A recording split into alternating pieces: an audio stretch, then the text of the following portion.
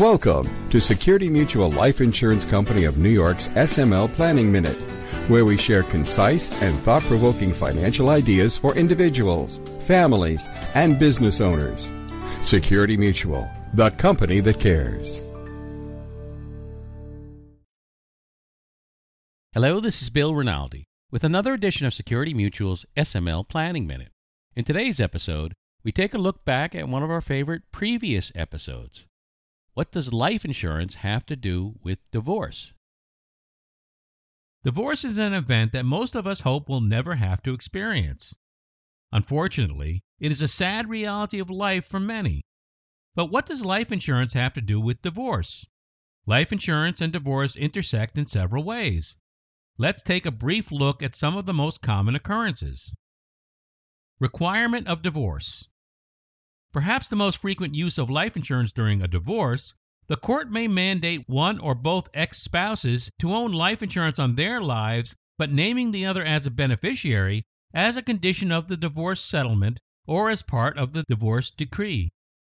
That is particularly true when there are custodial issues involving minor children or disabled adult children, or when one spouse has sacrificed gainful employment and a career to care for children and the household. Existing policies may be required to be maintained.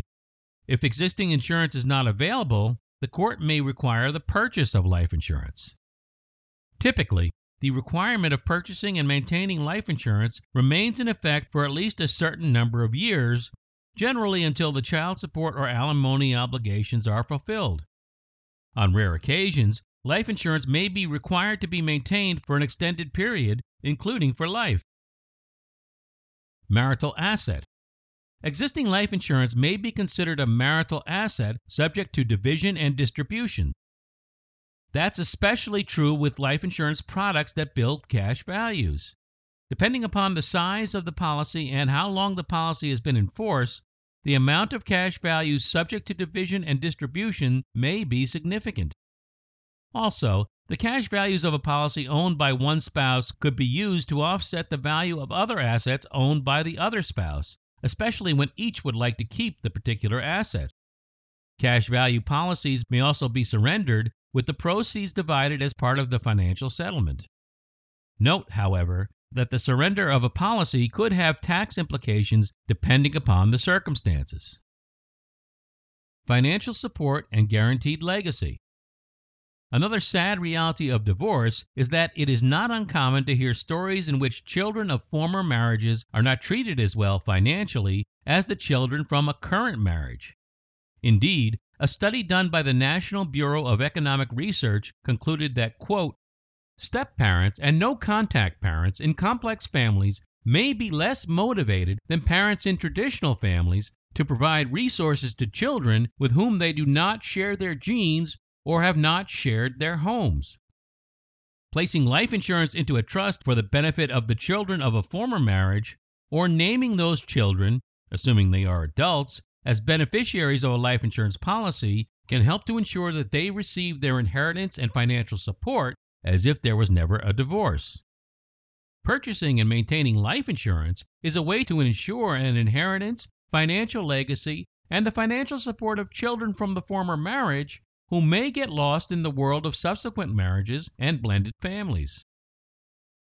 Beneficiary designations.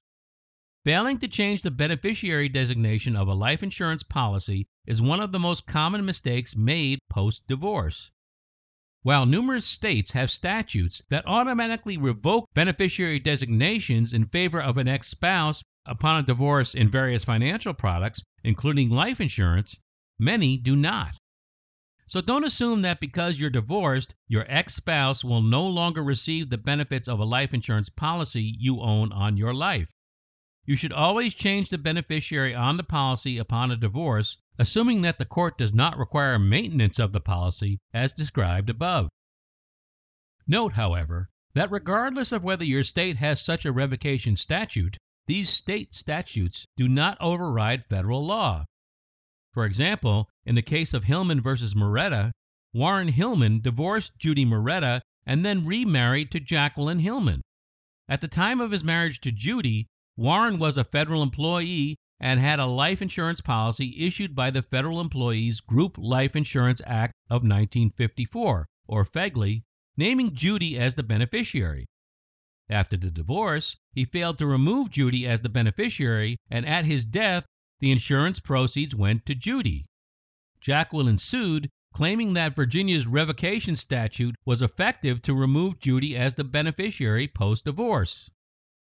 The case eventually made its way to the U.S. Supreme Court, which unanimously held that federal law preempts state law.